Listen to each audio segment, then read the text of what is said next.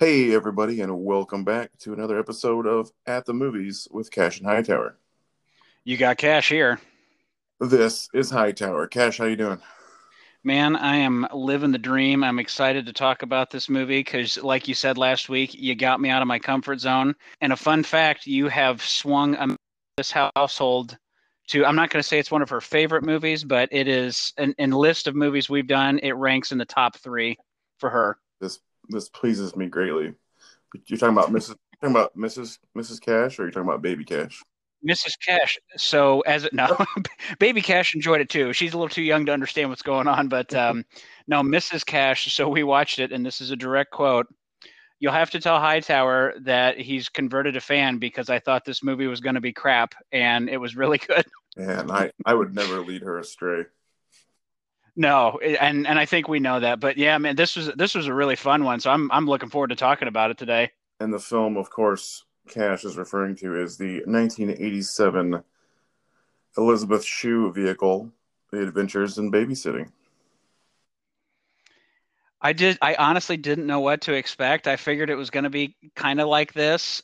Took some twists and turns that I was not fully anticipating, but man, what a fun movie. Yeah, it really is a fun one. Before we get into it, I wrote a note down to myself to remind myself to do this before we get going because I'll forget by the end of the show. But Yes, real sir. quick, little housekeeping before we get going. I got to give a couple shout outs here to some listeners who are letting me know they're listening. My good buddy Louie, shout out to Lou, sweet Lou.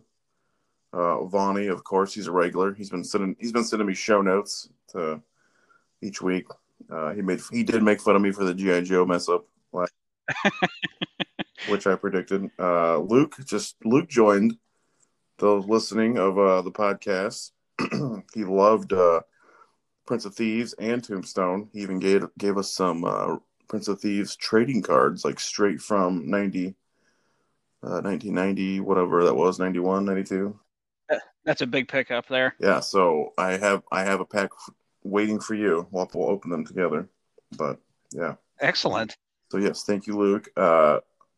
Dr. Hightower, my sister. She's been with us since day one. She's an avid fan. Got to give her some love. And my dad just downloaded Spotify on his phone, and he listened to the Turtles episode. Papa Hightower, good. Welcome to the family, man. Yeah, I was like, "Hey, Dad, we did Prince of Thieves, like one of your favorite movies." He's like, "Oh yeah, great. I'll check it out." And then like he texts me like later that night, "Yeah, hey, I'm listening to the Turtles." Total Yeah, swerve. big time swerve. I felt like with that list, you're like, get this: whips, chains, Whistle. a Yep. yo-yo. My grandma riding by A on a f- bike, giving me the finger and a duck. Are you crying?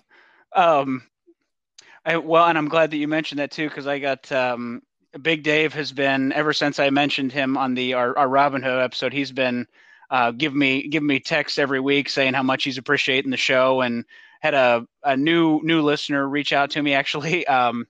Oddly enough, reached out to talk about the Instagram page, and it's like, hey, really enjoyed the show. So Steve, thanks for following up with me, kind of giving me some pointers, because if there's anybody that's social media illiterate, it's this guy, and this guy is in charge of things. We'll be up and running in MySpace later this year. MySpace. Get it.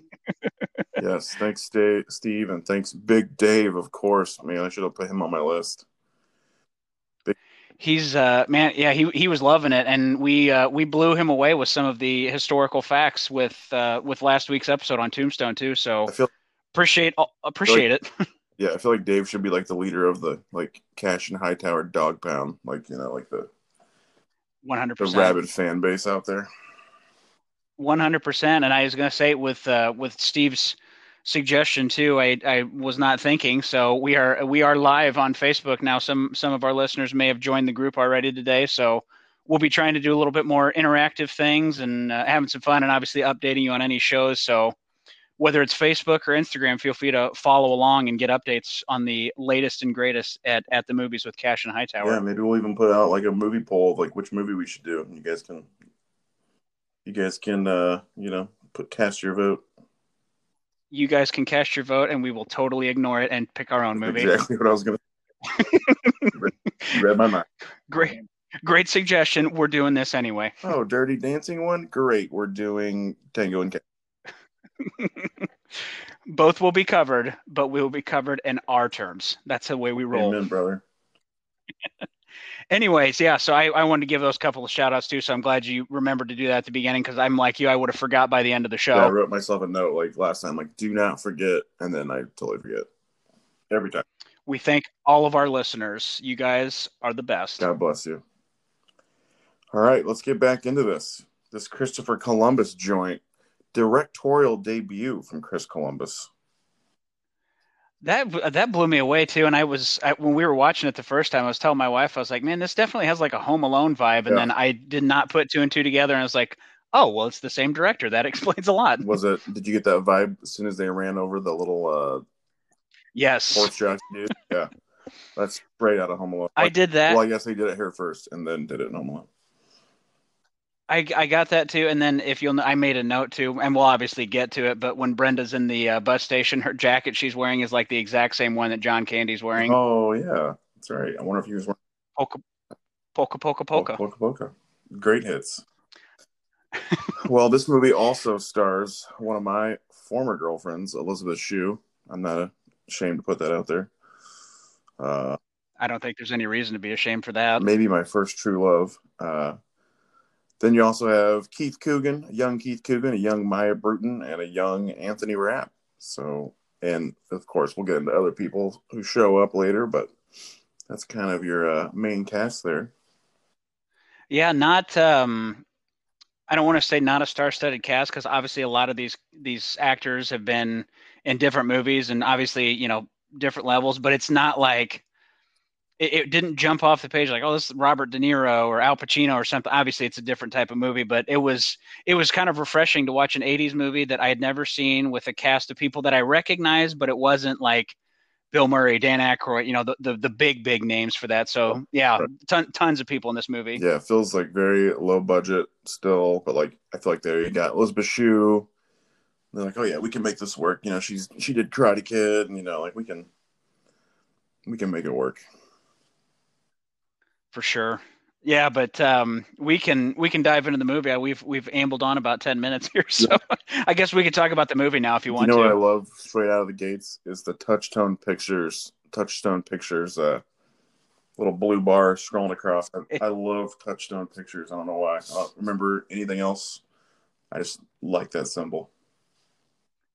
I remember like watching movies like that as a kid, and then like the Disney tune too. Like so that when Disney movies starting up when I was a kid, like I don't know why, but those two always stick out to me. So I was thinking the same thing. That's pretty good. And then we get immediately into Elizabeth Shue singing some "And Then He Kissed Me" by the Crystals, and I already said it, but I had a huge crush on Elizabeth Shue. I think that's fair, and it was kind of difficult for me because the last thing I saw Elizabeth Shue in was The Boys, and that was obviously a tonal shift. So I had to get reacclimated with '80s Elizabeth Shue. But yeah, how do you feel about the opening dance scene? Obviously, singing along, but I don't. I was gonna say it was like, all right, it's put me in a good frame of mind. It lets me know where we're headed in this movie, and I dug it. Yeah, I'm a little bit of an old soul. I like oldies, so this song I really enjoyed. And then of course, you got Elizabeth singing her heart out.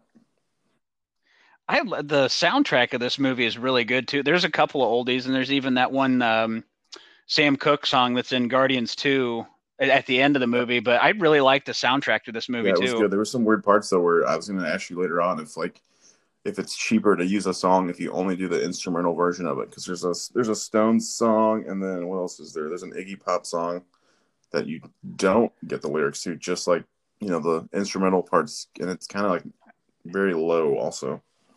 Yeah, I had a comment about that too. Yeah, but we'll get to it. But anyway, yeah, so we get the opening dance scene. She's dancing around the room getting ready for what we don't entirely know, but we kind of assume is a date night of sorts. And she's laying on the bed, and Mike's here, and we open the door on a young Bradley Whitford. Yeah, that's right. Eric is a bad man. I was going to say Eric, or my wife would know him as Josh from The West Wing. Oh yeah, I had a buddy that he's telling me like, dude, you got to watch The West Wing, which I remember watching it off and on whenever it was on originally. But yeah, I forget he's in that. But man, I'm watching this, I'm like, he 100% grew up to try and corrupt Madison Hotel's empire, Yep. and this is the same character. It has And to yep, be. I was gonna say they cast him probably right from this role. And I like right out of the shoot too. So she comes downstairs, open the door. She's all dressed up. He's got the jeans and like jacket on, and he's, hey, I got to cancel. Sorry, sister's sick, and she's really trying. Like Chris is trying to get over and like, well, maybe we can make soup, and just really wants to spend time with him. And he's being such a tool like the entire time. So my first question was, why did he not just call? Like, why did he drive all the way over there for like a 2-minute conversation? That's a great question. I thought that very same thing. I mean, this is the '80s. You got everyone's got the house phones. There's no cell phones, but yeah, That's true. he must have had errands to run. And, and I love like first like the way he talks in general. It's like, why is she so infatuated with him anyway? Which obviously is a recurring theme throughout the movie. But at first, when I first watched it, I was like, all right, like at least usually you get this sense like, okay, this guy's charming, maybe he's got some flaws or something like that. But just right out of the shoot, just a total tool the entire time that she's talking to him. Yeah. Real quick, what's the best Bradley Whitford movie? Um, I mean, I love Billy Madison, but I gotta say, Cabin in the Woods is fantastic too. Like those are my top two, I think. You nailed it. You got the correct answer. Cabin in Yes, sweet. the best. All right. Also, we should mention too his Camaro, his license plate. Yeah. That's so cool. So cool with the old school Illinois plates. I read something. I don't know if this is true. I tried to find this in a couple different spots. So I read something online that said that was his actual Camaro. I saw that too. I know he's from I Wisconsin, but maybe he moved down. I don't know, man. I don't know if that's really his, and that's that everything, including the license plate, was his. That'd be just phenomenal. Too cool for school, Bradley Whitford. But yeah, we obviously, we go from that, and he kind of denies Chris, and like, hey, we'll get together next week. So then we go, back to Chris's room, and her friend Brenda is there, trying to console her or scare her or whatever she wants to do. And Brenda, played by doggone it, what's her name? Penelope Ann Miller. Yeah. Which she's been in a ton of things, but to this day, she's Dominic's mom from Kindergarten Cop to me. That's what I was gonna say. She's Joyce. She's Joyce. Would you sash your father, Dominic? But yeah, and talking about putting Drano in the stepmom's in her tab. God, I love it. Great. Just 80s through and through. Great reference. But yeah, so they're kind of talking. Oh, go ahead. Let's speed through this. I got a lot of stuff to get into, so I'm just gonna say. So we find out that the Andersons need a sitter. Chris, that's Elizabeth Shue's character. I don't know if we identified that. Chris Parker. Oddly enough, she'll later become Jay Parker in Back to the Future too, but we'll forego that right now. But anyway, the Anderson kids need a sitter, so she's available. So she's gonna take the job. So we immediately go to the Andersons' house where we see a young Sarah wearing her Thor cap and her roller skates, and then an older brother, Brad, who out of the gates is in love with Chris. Yeah, just totally head over heels too. And I've made a note. Someone needs to tell Sarah, like, if she can hold out for like 20 years, she is going to have a ton of movies to watch. Man, I want someone to remake this movie, and then, I mean, not like the Disney one, like actually remake it, and then like get Chris Hemsworth to be the Dawson's Garage guy. That'd be amazing. I feel like he would do it. Oh yeah, he's that kind of guy. Like definitely, but yeah, we get the you get the immediate, Sarah's, tricking Brad into admitting he writes love poems for Chris, so she's standing in the doorway too, and just head over heels in love with her. Man, when I was like little watching this, I didn't really get into it, but this probably was my most watched movie as a kid. Like in the Hightower household, I bet as a family we watched this movie the most out of any movie. I of course I sent that text to my dad and my sister, and they both said different movies, but in my mind, this is the one we watched the most. and Brad seems so old, but now when I watch it, he seems so young. It's crazy. I know. I was thinking the same thing. Like it almost seems like too drastic of an age gap in some of these instances, and not just Brad and Chris, but Brad's friend, which we're going to meet Daryl here shortly. But there were times I was like, man, these kids seem like super young for what they're doing right now, even in a movie. Yeah. Hey, our second Crunch Bar appearance also of the podcast. That's right. Don't eat it because it's going to mess with your complexion. I don't know if I don't know if we ever talked about this, but my friend Zach found a website that is confirming in Ghostbusters it's like an old school Crunch Bar with like an old wrapper. It is. Yeah. So we it was a mystery at the time. It was really bugging me, but I forgot. My buddy Zach like found some like random forum that confirmed it was a Crunch Bar. So good work, Zach. The internet can be a wonderful and a horrible place all at the same time, and this is wonderful. Clearly, I did not know that. Amen. I know you're a fan of the Crunch Bar, so we had to give it its due. Yeah, that's my favorite for sure. But yeah, the don't eat the crunch bar, going over the house rules after Brad spilled the macaroni whenever she first got there, and I don't. And again, I realize it's probably irrelevant, but like the whole like Sarah, make sure you take your cough syrup because you just getting over a cough like that's a plot point and it kind of comes up later, but I didn't fully. I was like, okay, why are we referencing this? Like, I was expecting her to have like a wheezing attack or something throughout the movie. Yeah, it's weird they wrote that joke in for like just a really bad joke to pay off later. That wasn't even funny, basically. Yeah, But yeah, that is strange. Did you know? but then we You get know what? Yeah, what time the parents said they'd be home? 1 o'clock, 1 a.m. 1 a.m. They were partying. Well, so I can provide a little context to Okay. this, just a little bit.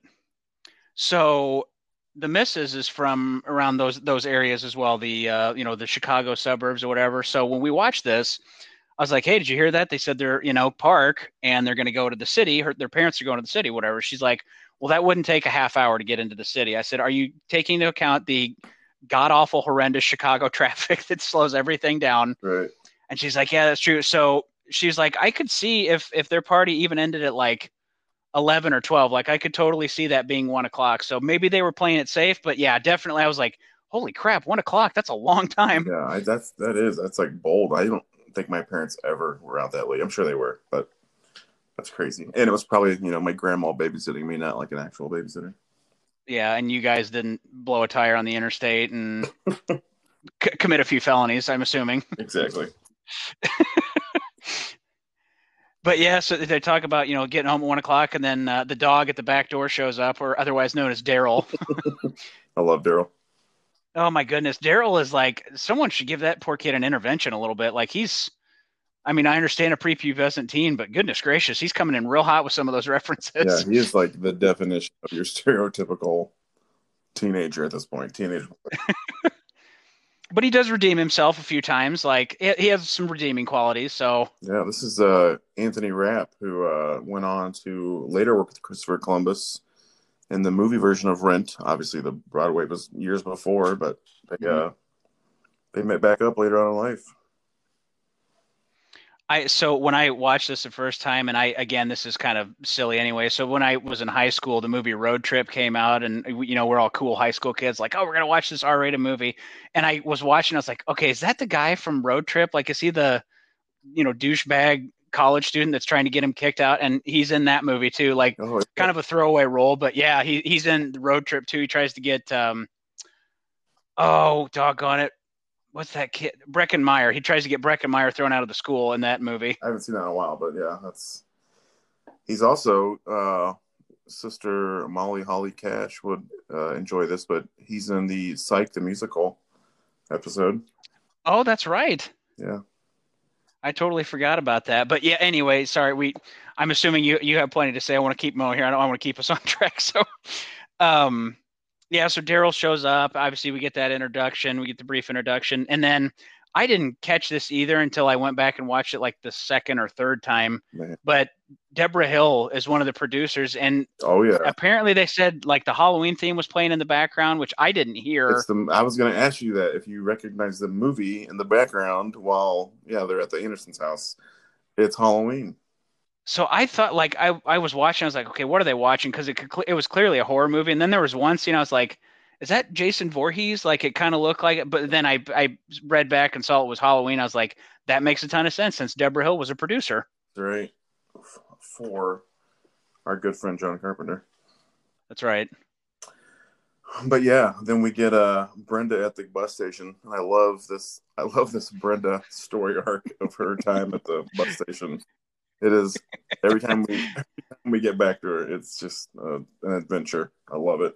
A comedy, yeah, a comedy of errors. But yeah, the first one, like, please come get me. I don't have any money. I was running away, and I just love that old guy is just get out of my house in the phone booth, and The, she's the like old, not sympathetic. yeah, she's. I mean, again, remember she's a teenager, It's fair. but even better than the old guy yelling "Get out of my house," which is A plus. I love the dude in the trench coat who's just flashing his gun. With a big smile on his I face. love that guy. Oh my god, I was dying laughing at that too. He's just way too happy to be carrying that gun, and he never uses it. He just waves it around like a psycho. Dude, that guy's in the MVP of the movie conversation. Oh yeah, 100% too. That guy killed it without any lines. What she read through like this whole thing? Like I saw somebody give like birth or something like that. So somebody shoot up. Like just this long list of things that we did not see and probably shouldn't see. Oh man, it's so great. Yeah, and then we're gonna take the kids into the city to go pick up Brenda, who's run away from home, and Daryl's gonna tag along. Everybody blackmails Chris into going too. I love that. Oh man, there's a great line too where she's like, "I'm gonna kill you" or something. Dead, murdered, stabbed. Stabbed. I noticed that too. Well, and I didn't even pick up on this at first, but they were talking before while the parents were still there, and Sarah was like, "Hey, can we go to Haagen-Dazs? Like, Oh yeah, were there actual Haagen-Dazs stores?" yeah.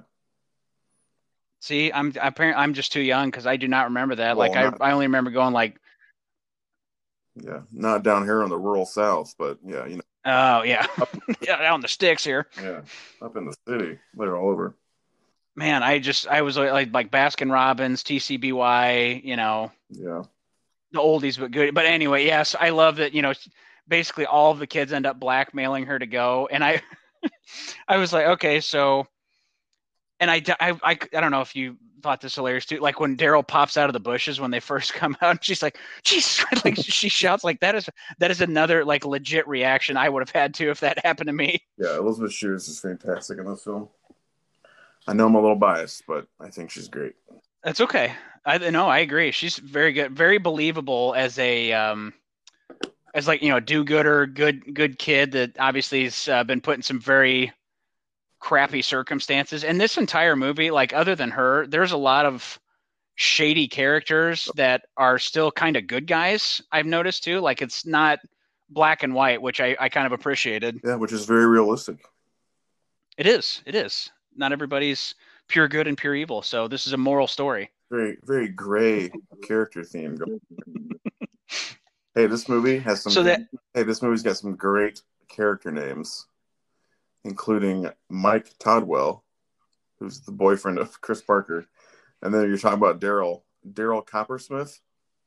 mm-hmm. Love it. Well, what's the I was going to mention it too. The girl that he's at the restaurant with later is like Oh, yeah, her name's Sesame. It's Sesame. I wrote the full name down because I was like, this is literally one of the worst names you could give a child. Yeah, I don't know if I wrote it down, but I just remember her name. Oh yeah, Sesame Plexer. Sesame Plexer. Yeah, I was like, oh, this is brutal. yeah, her parents don't love her.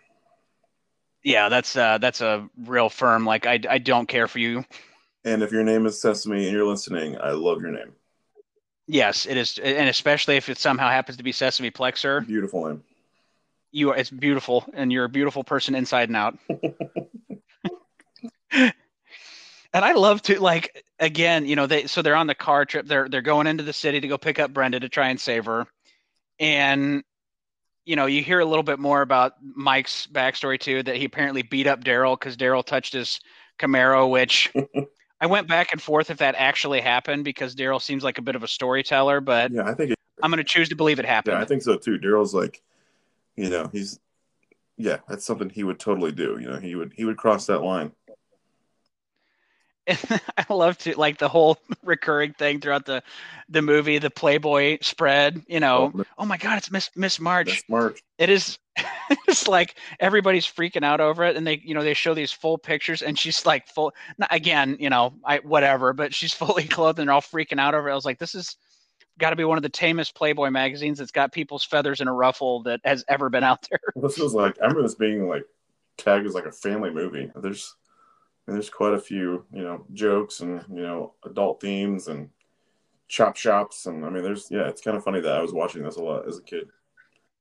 We will have a similar type movie next week. We'll talk about that at the end, but definitely, I was thinking the same thing. And even like I watched it on, we had the DVD, and then I saw it was on HBO Max, and I looked at the description, and it's like, oh, fun, family friendly movie. I'm like, I mean, yeah, kind of, but there's also some F bombs and. Hey, such was the 80s. Hey man, that's why I have a note here because of some of this stuff. Like the '80s was the greatest decade of movies, and I will fight people about It it. was like the Wild West, man. So great. That's anything could happen. Hey, did you happen to catch the superheroes shout outs? I heard Thor, Captain America. Did she mention Iron Man? No. No. There's two more. One of them's Um, pretty popular. One of them's total random. That's why I wrote it Daredevil. I down. remember Yeah, that one. nailed it. I can't remember the other one though. Spider-Man. Spider-Man. Okay, Yeah, so good. I got the less popular of the two. Yeah, good for Daredevil. Good. I remember really liking it because I was a big Captain America fan as a kid. That was awesome. And I mean, who wouldn't be a Captain America fan anyway? You should be. Yeah, I mean, he wasn't popular when we were kids. Like, I mean, he was. If you were in the comics, you might like him, but I mean, Yeah. there were no awesome Captain America Marvel movies, floating around. No, this was I don't know. This was after that one super lame attempt one that they did, but yeah, the Marvel movies, actually, really comic book movies for the most part. Other than at this point, Superman was like the biggest one, I think, because Batman came out after this. Right, Batman hadn't happened yet, so yeah, Sarah's way ahead of her time. Yeah, like I said, she just holds out like 20, 25 years. She's just going to have a litany of success and fun at movie theaters because Yeah. she's got a warm surprise waited for her. All right. Hey, you want And to take I a quick? love, Hey, do you want to take a quick break before we yes, get going? Sorry, sorry to cut no, you it's all off. right. Let's take a break, man. That's all right. We got plenty to say about this one, so we'll take a break and we'll be back on the other side. Adios. Nobody leave this place without singing the blues. You're in my house. Get out of my house. You just moved. Hey, welcome back. Hey, man, I'm excited to be back. Me too.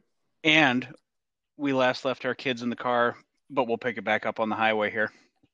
Go for it. The whole story she's telling Sarah about the guy with the hook hand. That's that's like part of the reason I'm like, God, I love 80s movies, because she's telling this little girl this story about this guy that's going to come with a hook hand and claw your face off, and she's just laughing like, oh, that's great. I love the tone her voice takes. Her voice changes when she gets to that part, where like, and she, rips her face off, and it's mush, and I love it's so great. I know. Oh no. I was thinking the same thing. Oh, it's fantastic. But then the tire blows out, and I this is one thing I got to tell you, just objectively, this is one thing that bothered me throughout the movie. Daryl's like over the top laughter about things. Yeah. Oh my goodness! Like I understand what we're going for, but I was like, man, that's just a little too much in some instances. I was actually watching with Mrs. Hightower, and she said the exact same thing. I think Daryl was getting on her nerves. Mrs. Cash was saying the same thing. She's like, please make sure that you mention that this week when you're talking about the show. I was like, noted. I think it's honestly, if I feel like there's two reactions there in real life. Like a young dumb teenage kid, they're either going to be super scared or they might think that's hysterical. So I don't know. I could see it that way too. And then like Sarah's the same reaction too. She's like, oh, so cool. Like, no, it's not cool. Like blowing a tire on a busy interstate is not cool. You know what else feels really realistic is when Chris got the call to go pick up Brenda. They rush out of the house or whatever, and she totally forgot her purse. That feels so real to me. Like I do that all the time. I forget, my mask or my wallet or. Yeah. So I'd said like in my mind I'm like, okay, yeah, that makes sense. But then we talked about here, and we'll get to it a little bit later. But she remembers the cough syrup. Right. Yeah. I was like, okay, I mean, I get it, and it's a throwaway, but that was my one reason. I was like, it's a really odd thing to just loop into this movie, but oh well. Yeah. That was what a great babysitter. But yeah, she has no purse, and so she can't pay for a flat tire or the tire to be fixed. And then we get to meet what I think is probably one of, if not my favorite character of the movie, Mr. Handsome John Pruitt. Handsome John Pruitt. When he rolls up, I thought we were in Jurassic Park. Yeah, that's true. Jurassic Park totally stole their logo from Handsome John Pruitt's Big Rig. Yeah, 100%. No doubt. And I love like how he gets out, acts all, kind of suspicious, and at least for the movies, the whistling. And yeah. Then he pulls the hook hand out, and the kids just totally react. Yeah. Like I understand, you'd be freaked out obviously as a kid, but just putting yourself in Mr. Pruitt's shoes, like, okay, these kids are standing here laughing at or being scared to death of my deformity, like totally being mean to me. I was like, man, what just a genuinely nice guy, other than the fact that he goes to his house and beats somebody up. Yeah, his character has quite the I don't want to say mood swings, but just he's going in a lot of different directions. He is. This is that moral ambiguity that we were talking about. This movie is a moral study. Yeah, because you're right. Like he is very, he's very sweet. Like he's immediately, like almost immediately, gonna buy them a new tire, which can't be cheap. No, $50. Yeah. I guess they're making that '80s money. That's right. Well, especially him as a tow truck person. He's clearly got that kind of money to spend, I think. Mm-hmm. But I love to, like the other, you were talking about, the wild mood swing. So loads up the car. Chris does the right thing. She's like, I'm sorry, we're from Oak Park and blah, blah, blah. And he even makes a comment like, you must be from the suburbs too. Like totally calls him out. But then they're in the car together or in the front of the cab together. And Daryl, of course, asks the one question that you would expect him to ask, like, hey, what happened to that hand? And he tells that story. He's like, yeah, they wanted to bury it, but I wouldn't let him. It's in the glove compartment. Yeah.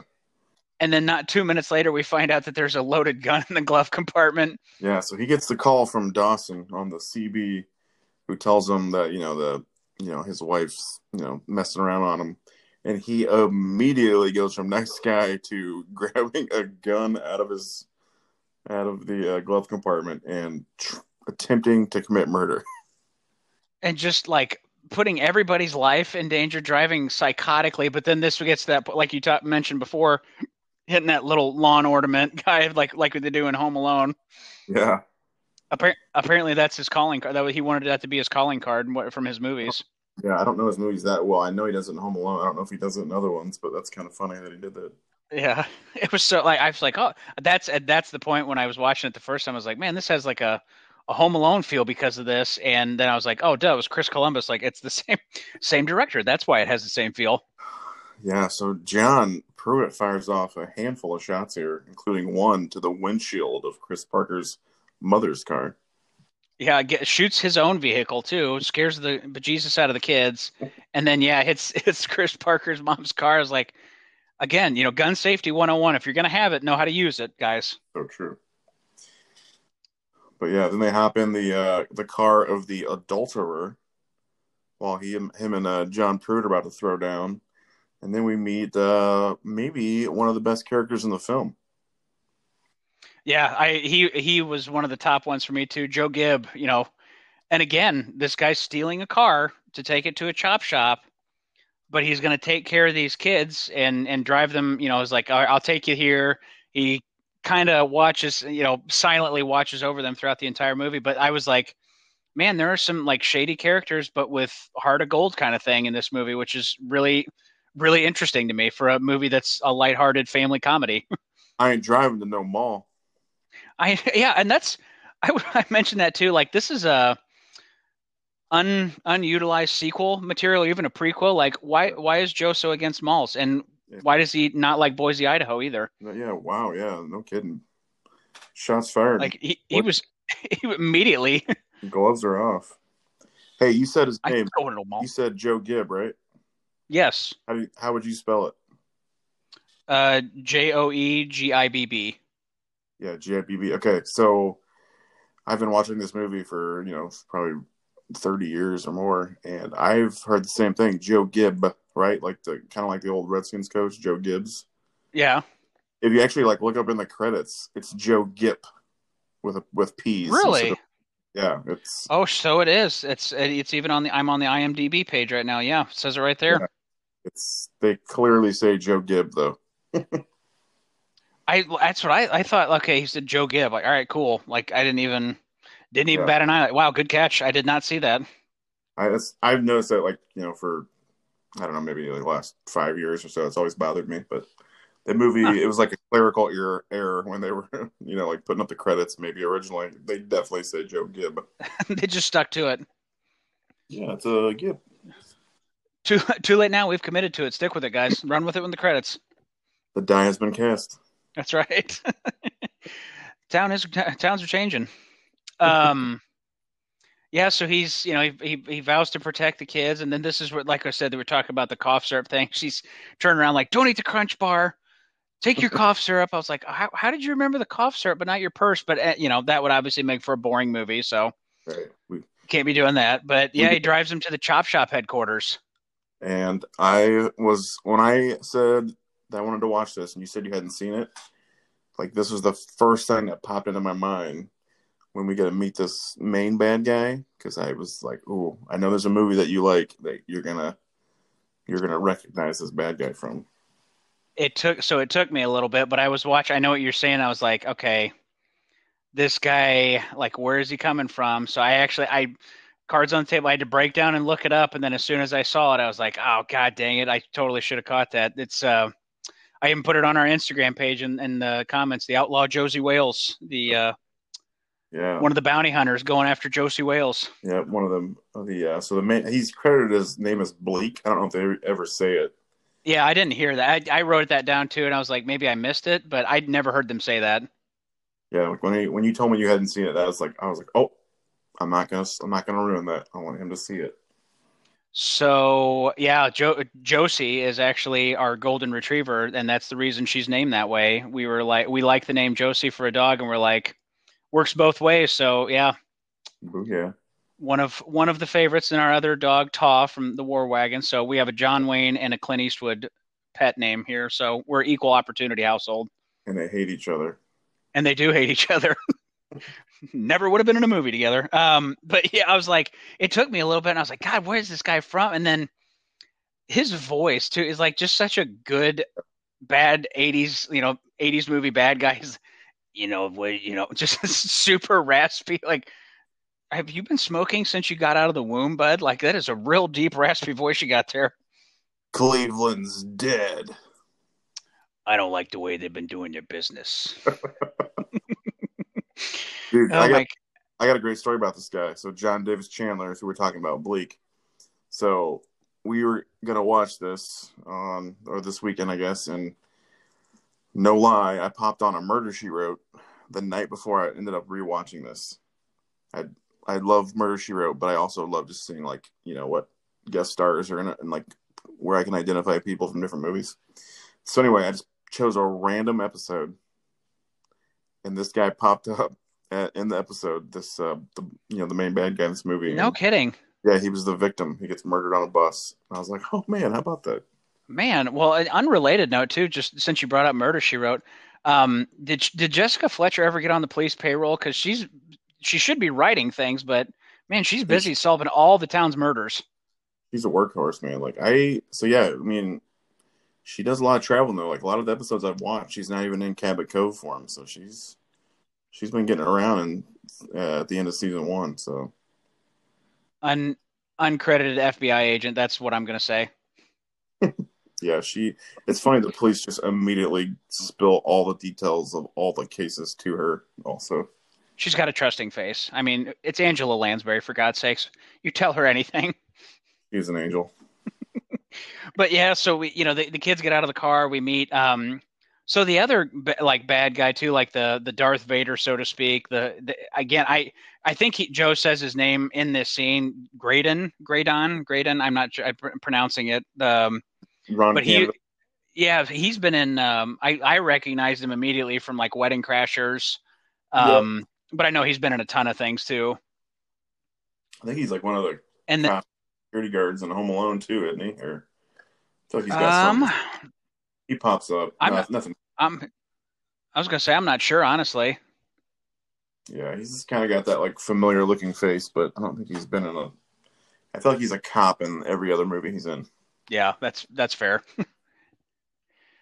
But I love like to, so they get obviously they're all pissed at Joe for bringing these kids to their hideout, and they're like, well, they could, the police, they can lead the police here and take them upstairs, and they find the way out eventually. We'll cut back to Brenda here briefly, but I just love like their solution for the time, like stick them upstairs for the time being. Like, all Yeah, I right, mean, nothing bad can happen there. so Joe seemed like a good guy, As a Hmm. kid, I loved Joe. He's so cool.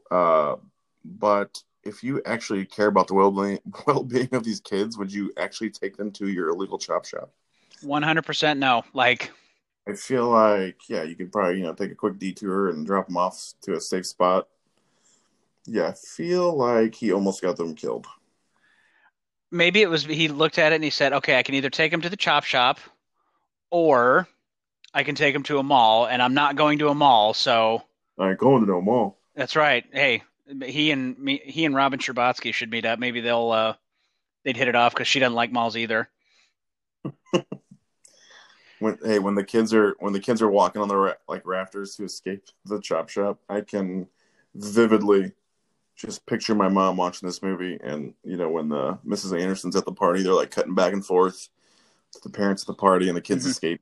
Mom's like, "Oh, Sarah's probably hanging from the rafters," and the next thing you know, we see her up there. Like my mom, huge pop for that joke from Mama Hightower. It's a good it's a good segue, and I made a note of that too. Like, we'll get to it at the end, but I'm like, what did she say? Because they called obviously, and they didn't answer. So, like, how did she smooth that over at the end of the movie? Great question. And I love to like the obviously like the rust that's on the beam as they're walking across. Like, she kicks a little bit of it off, and Joe's watching them like, and it just falls perfectly into that guy's coffee cup. Like, I love when stuff like that happens in movies. She's like, that's just gonna fall. And not only that, like the angle that they show them walking across the beams, those guys sitting at the table, like how oblivious are you that you can't out of your peripheral be like, hey, anybody want to watch these kids walking across this beam up here and make sure that they don't get away? Yeah, man, those kids walking on those beams are giving me some anxiety. And Daryl has to go and ruin everything too and take the Playboy that he sees to try and replace the one that he swiped from his old man. You know what? I don't think I ever realized the joke of when Ron Canada. It's like, oh yeah, I took the Playboy upstairs. I wanted to read an article. Yeah, I never, I never got that joke as a kid. I didn't either. I just thought to say like I think it was the third time I watched. I was like, oh, I get what's going on here. So great. He kind of like, I was, Yeah, I took it upstairs. but yeah, he's like, yeah, they got away. So the kids made their escape. They get chased down. But we also, before we get into the rest of that we kind of go back and forth in the movie between Brenda's plight and the kids. So in the meantime, Brenda gets her glasses stolen by that lady sleeping in the chair, and she's like, I can't see. It just sets up for such like funny scenes later on in the movie. But I love when stuff like that happens, especially in these kinds of movies where it's like you're just deliberately setting this up to be funny later, and I'm 100% on board with it. Oh yeah, love it. But then we get into one of my favorite scenes of the movie. So the bad guys are chasing him around, um, and Bleak, as he's called in the movie, convinces Joe to drive the car basically and chase after him. They're like, what do you know about these kids? But they end up in the Silver Dollar Room, or Blues Club, excuse me.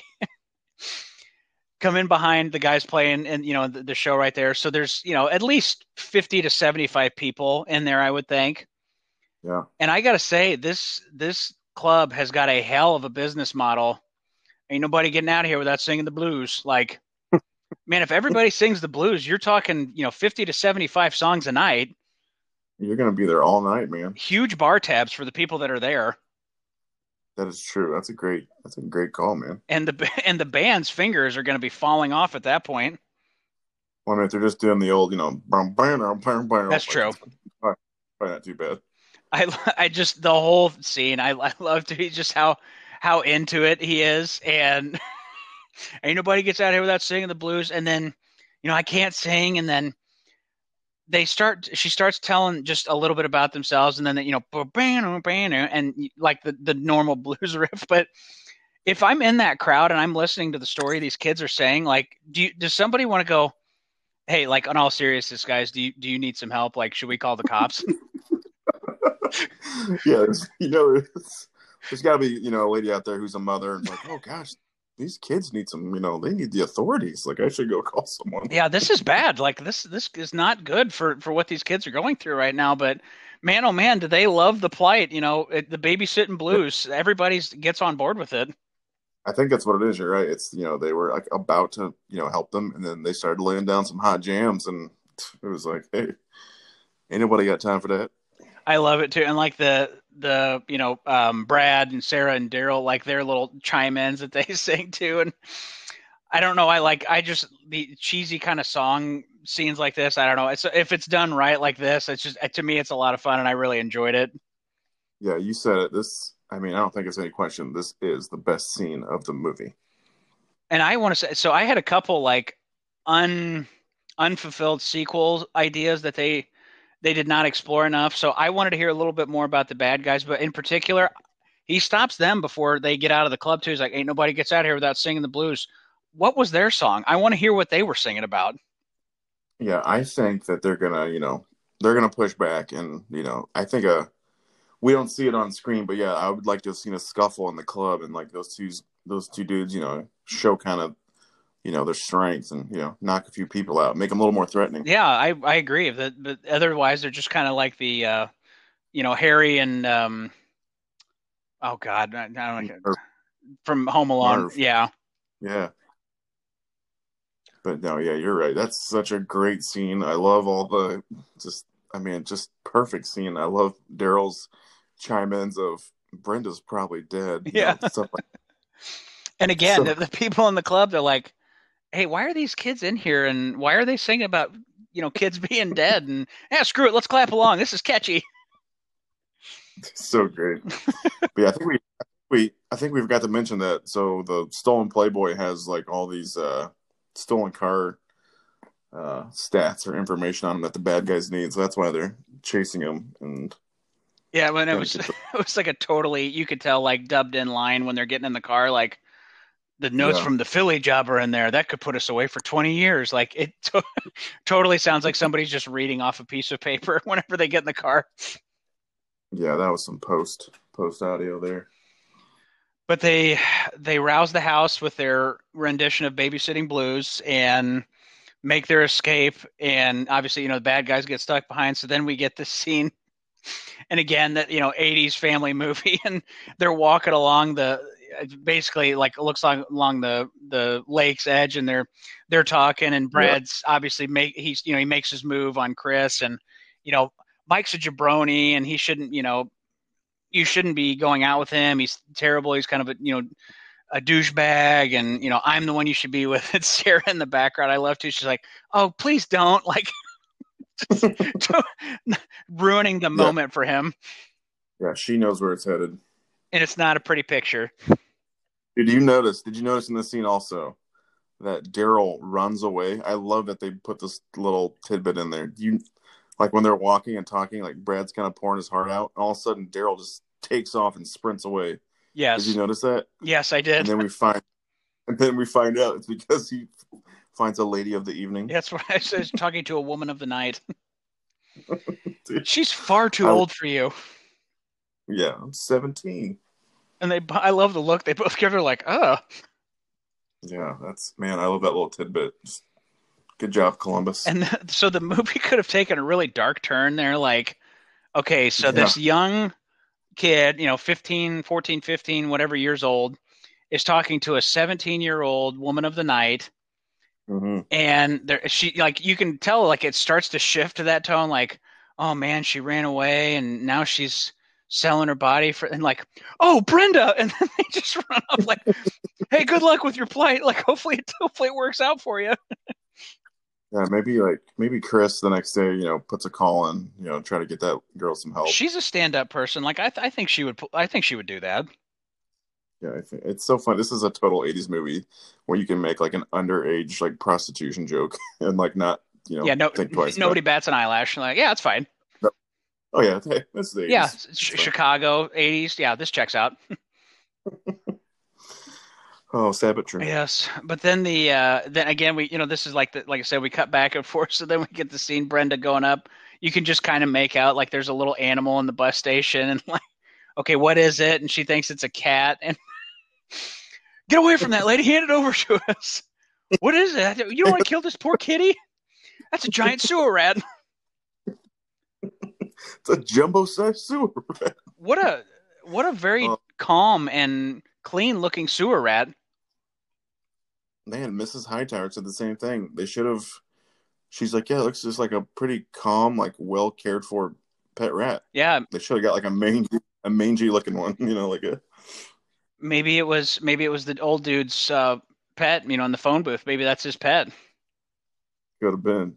Hands over, lady. So we can kill it.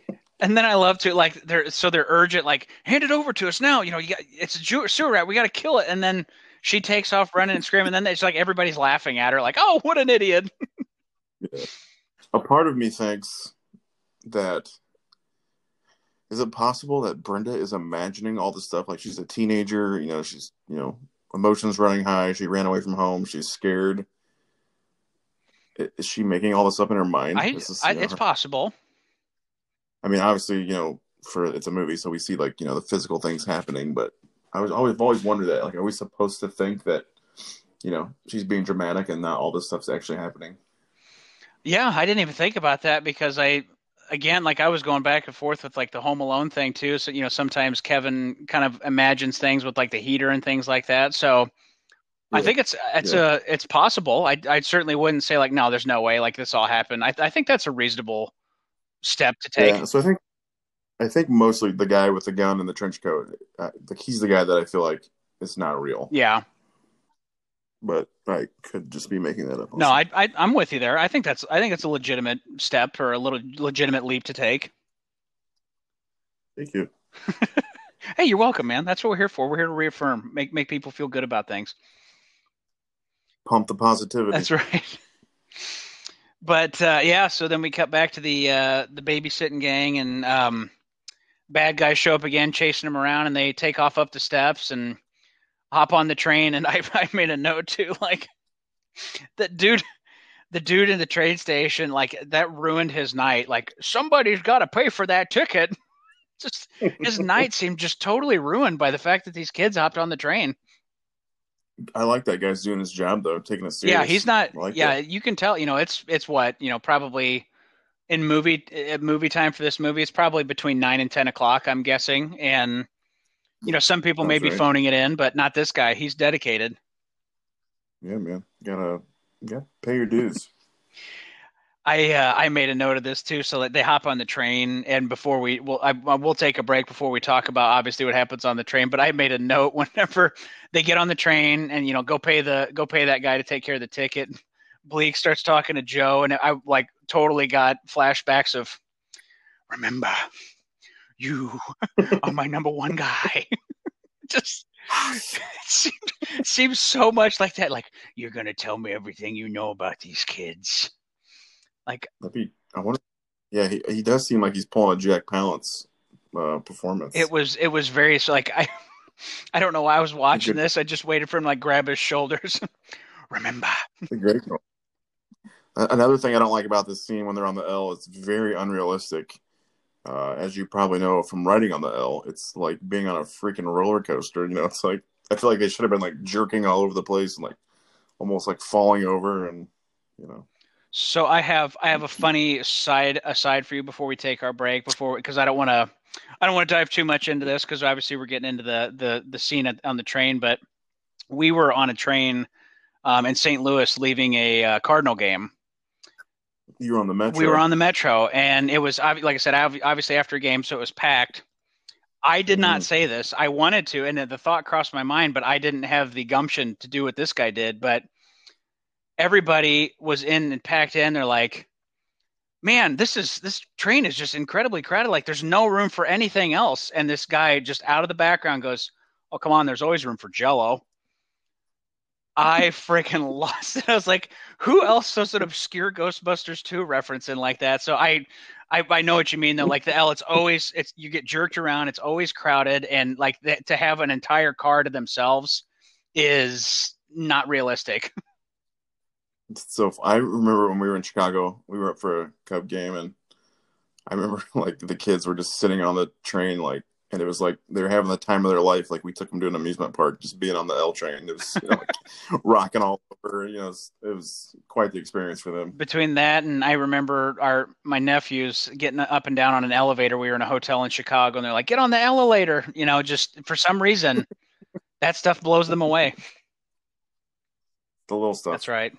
But we can take, like I said, I know we were talking about here. We can take a quick break, and we can come back here, and we'll talk about the exciting train gang scene. Yeah, let's talk about the Lords of Hell when we come back. Lords of Hell, not to be confused with the Lords of Death. So true. We'll be back. Adios. Hi. My name's Chris Parker. I live in Oak Park. That's a suburb. They probably figured that out.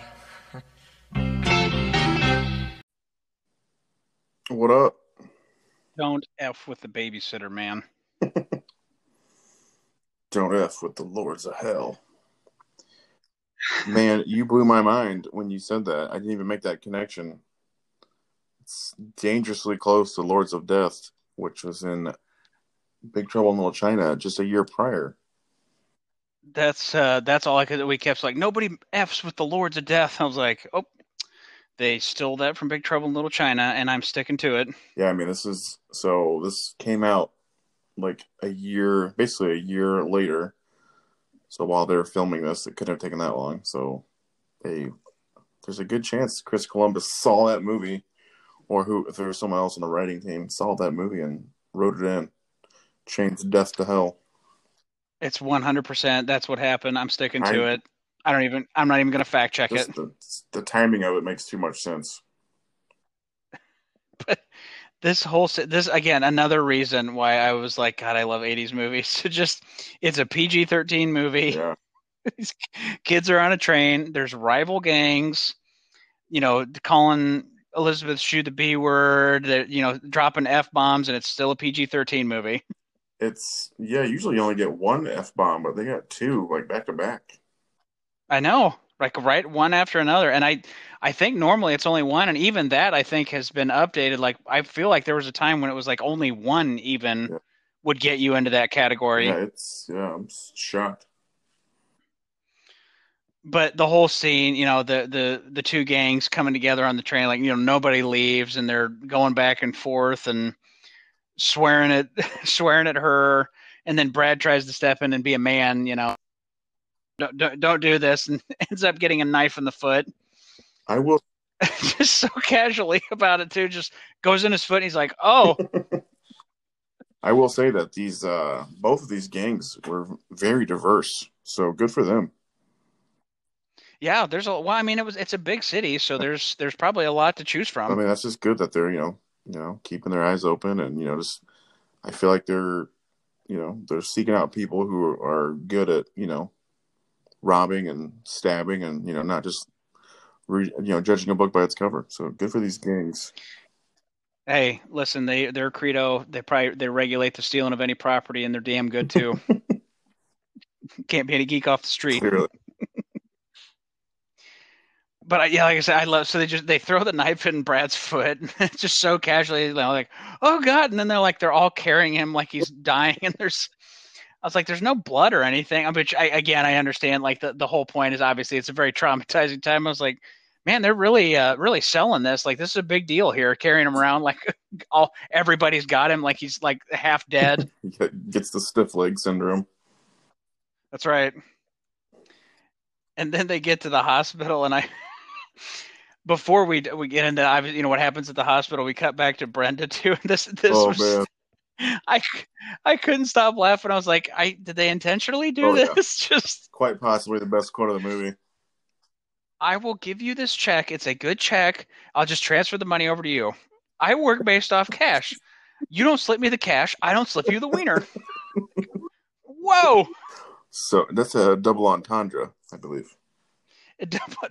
Double entendre. Yes. It's, well, not only that too. And then I'm thinking like, okay, just again, putting it in terms of like, if this movie was made today, like this 40, 50-year-old man telling a high school girl, like, give me the cash and I'll slip you the wiener. Like, that just throws up so many red flags today. But man, back in the 80s, it's just a funny, good, wholesome, old-fashioned family time. Man, and what I take issue with most is $2 for a hot dog in '87. That seems high. Yeah, 87. I guess $1 maybe. That seems expensive. But again, it's the big city, so everything costs a little bit more. I mean, still like just a freaking random, hot dog guy. I don't know. Bus station hot dog guy. Yeah, he's $2. That seems a little much. Maybe he's got the market cornered, and he feels like he can jack up the prices. And well, he's very aggressive, so yeah, I'm sure he's beating out the competition. Another double entendre. But yeah, I was like, God, that had me. I was dying laughing. I had to pause it for a second before I went into the next scene. I was like, I'm gonna miss something if I'm laughing at this one. So that definitely caught me off guard first time I watched it. Yeah, that's a great scene. Everything with Brenda and it's magical. I know. And then we cut back to the hospital, and come to find out, Brad gets one stitch from the most lackadaisical, careless doctor. Oh dear. I love that he got one stitch. Is that even a thing? Would a surgeon do, or a doctor, whatever? Would they even waste their time on putting in one stitch? I can't imagine it would just be one. No, and I love that he acts surprised about it too. Like if anybody's ever gotten stitches, you're getting stitches. It's like one stitch. It's like one stitch. That's it. Like, were you not watching your foot whenever he was stitching your toe up? Do you have any stitches? I have had, let's see, I had 5 on my thumb. Wow. I had 15 or so. I had my appendix out. Oh my. I had 4 or 5 on my cheek whenever my cheekbone got broke. Oh, jeez. And then my gallbladder, they did that surgery too. So I had 3 different incisions. So I had overall, I think 10 on those, 10 or 12 on those. So I've had stitches for, the worst one was the thumb because I was totally awake and they had to put the numbing stuff in to do it. And boy, howdy, that was not pleasant. And I'm assuming that you naturally you tell people that they're either from shark bites or knife fights. I shark, knife. Sometimes I like to tell them I ran into a fire hydrant trying to do an ollie off a skateboard, but other than that, it depends on the crowd I'm in. Nice. But yeah, so like the conveniently timed doctor, the other stab wound victim died. Oh dear. And then they of course cut outside and he gets them confused and tells the group that, yeah, the stab victim died. I love convenient plot points like that. This is perfectly timed. That's great. Just a fun, good wholesome 80s fun right there. The doctor's cracking me up. Just so disinterested. I made a mistake. But yeah, while the kids are getting in the hospital too, we see that the dude that was at the Pruitt household earlier is there, and he's like, "Hey, those are the kids that stole my car." So after the dust settles, and Brad comes out, and everybody's all happy to see him again. They're like, "Oh no, the paperwork's coming. Hey, you kids, give me back. You stole my car and blah blah blah." And then out of nowhere comes Pruitt with the shoulder check. Like Hacksaw Jim Duggan. That's right. Oh, just the only thing missing was the 2x4 and the American flag, man. God, I love that too. It just pops out of nowhere. Like, was he just sitting there listening, waiting for this right opportunity to? All right, now there's going to come a time when I got to pop out of this room and save these kids. I'm going to do it. He was lying in wait for sure. I love it. And I love it too. He's got morals. He's like, all right, your car's at Dawson's garage. I paid for the window. That's on me. I shot it out. but he may have. I was wondering about this because when he first tows him, he's like, hey, I'll pay for the tire. Don't worry about it. And then he pays for the window that he shot out. So my question becomes, did he not have the $50? He shot the window out because he's like, I can put a windshield in easier. I had some credit or something. And then he's like, sorry, I can't do the tire now. Yeah. I'm assuming the window would be way more expensive. I mean, I agree. Don't get me wrong. I just, it seems convenient. Like, hey, I'll replace the tire. Like, well, never mind. I shot out your window, so I'll replace that. But now I can't cover the tire. Like, hey, that's a little suspicious, pal. Hey, that's on me. I'll cover that. Yeah. Listen, I'm sorry for shooting that up. So that's my bad. But rest is on you. You made your own bed. You got to lie in it now. Awesome. Oh, and then we're going to stumble upon a college party here at the University of Chicago. That's right, man. And Daryl just, sorry, it's time to party. And I think if it wasn't for the fact that Sarah's like, I got to make, which I don't understand where that saying has ever come from. Every time I hear it in a movie, like, I got to make, like, yeah, you got to make that. Just, I don't like it. I don't like that saying. You say, I got to go to the bathroom. Yeah, I don't like it either. But yeah, they come into the party and Daryl. So first, I had a couple notes about the party. So I was like, first and foremost, that band that's performing with Discount Phil Collins as their lead singer is like, all right, guys, we need a gig Saturday night. What do you want to do? Well, we got a frat house that's willing to pay us in beer. Sold. I'm going to tell the wife I'm going to hold off. I'm not going to be home for dinner. Hey, man, that's Southside Johnny Lyon you're talking about. It just made me laugh. I was like, God, he looks so much like Phil Collins did in the 80s. Yeah, he's way too old to be at that college party. But man, they're just jamming out, Highway to Love or whatever it was. Yeah, I'm not sure. I just was. Man, it was catchy. I couldn't get past the fake Paul Rudd that Chris runs into. I know. I was thinking the same thing. I'm like, oh my God. He looks so much like young Paul Rudd. It's so funny. It's not him. No, it's not. And I like the fact that these kids are like, oh my God, this is again that reoccurring like Playboy theme where she looks like Saffron or whatever it is. It's March. It's totally her. And Daryl too, like he's standing at that bar top with all those guys. Yeah.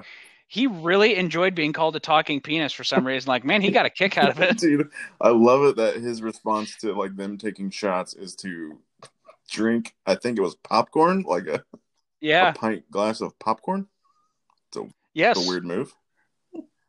He laughed at them and then drank the pint of popcorn. It's a power move on his part for the most part. He's just loving life. He is, man. He's having a blast. He gets swooped up by that lady too, which I have a fun fact about that lady. Oh, really? It's kind of fun, but it also is for our prerequisite easy for me to say mention in the podcast. So the lady that pulls him aside, Lolita Davidovich, I'm not trying to pronounce her name. I believe it's. I was like, I believe the C is silent. Yeah, Lolita Davidovich. Okay. So I was like, God, this lady looks familiar, and I started looking up her IMDb page. She actually played Kurt Russell's wife in the movie Dark Blue.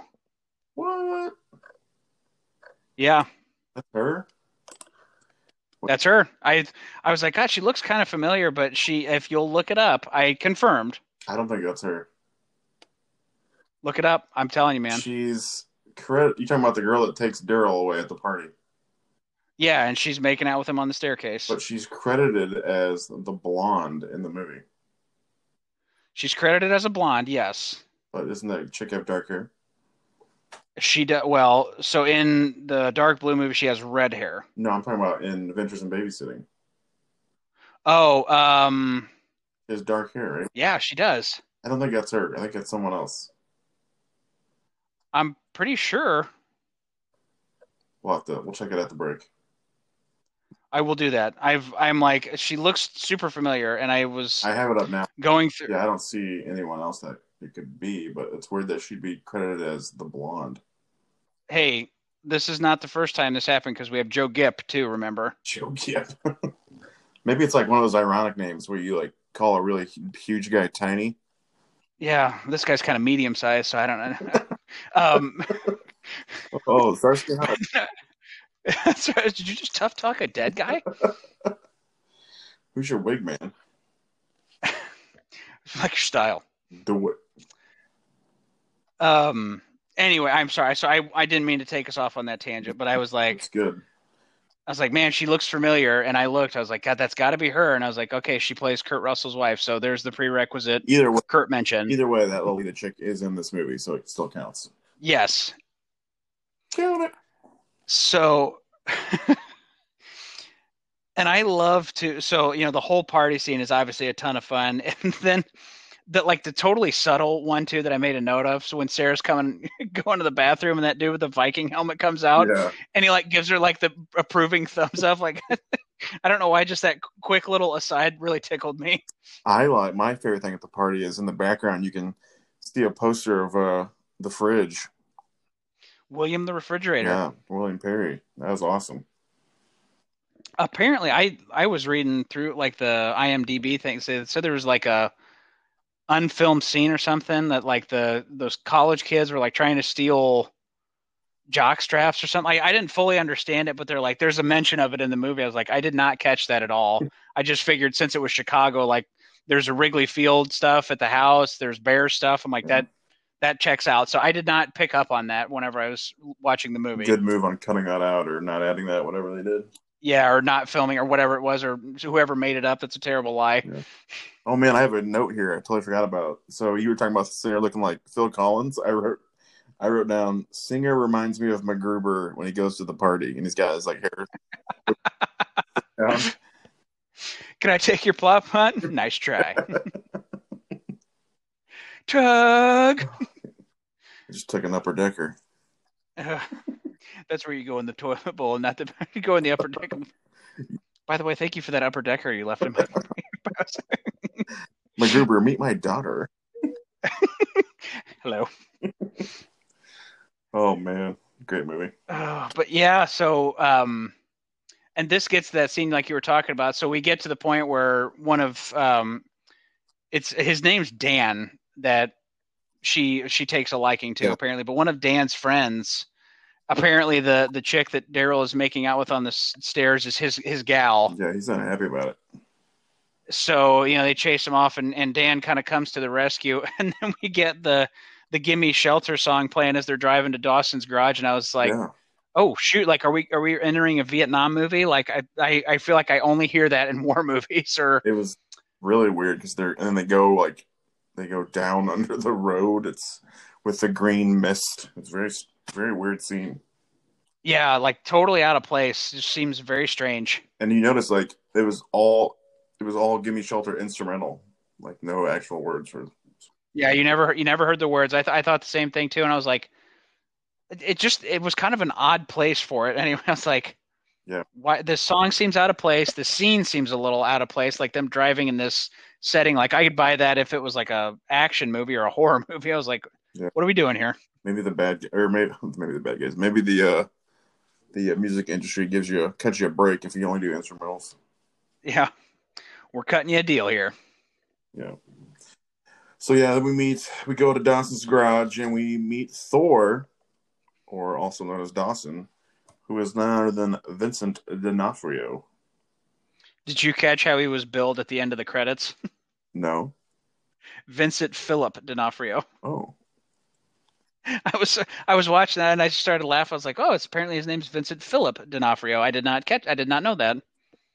I don't remember feeling this way as a kid necessarily, but I wrote down this is the worst scene of the movie. Yeah, I totally agree. Man, I just did not enjoy it. It just felt like it drug on a little bit too. I was like just going back and forth, and it made me laugh too because obviously D'Onofrio's never been like a physical specimen like Chris Hemsworth was playing Thor, and I was like, this is an interesting choice. I realize it was at least what I was reading on in terms of like backstory stuff, like it was kind of a last minute addition to the movie, but it's like this is just kind of weird. And I think it was one of the things they said it was like after Full Metal Jacket came out, so his popularity was going up after playing Private Pile in that movie. But it's like it's just kind of a strange casting choice. That's right. They had the previous person casted was John Michael Thor. That's right. The dude's last name was actually Thor, even though it was probably his bodybuilding name. He was a bodybuilder guy, but yeah, and then they went from him to D'Onofrio. But yeah, the whole scene, like the going back and forth, arguing, like they have $45, which Dan gave him, and him and Sarah going back and forth, and her trying to give him the hat or the Thor helmet thing that she's wearing. I was like, all right, come on, wrap it up. Yeah, a child's kindness saves the day. Same thing that happens in Ernest, man. The love of a child. Through the eyes of a child. But we bust out of the garage, and then we find out that the bad guys have been waiting, camping out for him. Joe, it seems like Joe maybe they're tailing him again. Oh, he really did. In the meantime, though, Brenda gets her glasses back and gets chased off.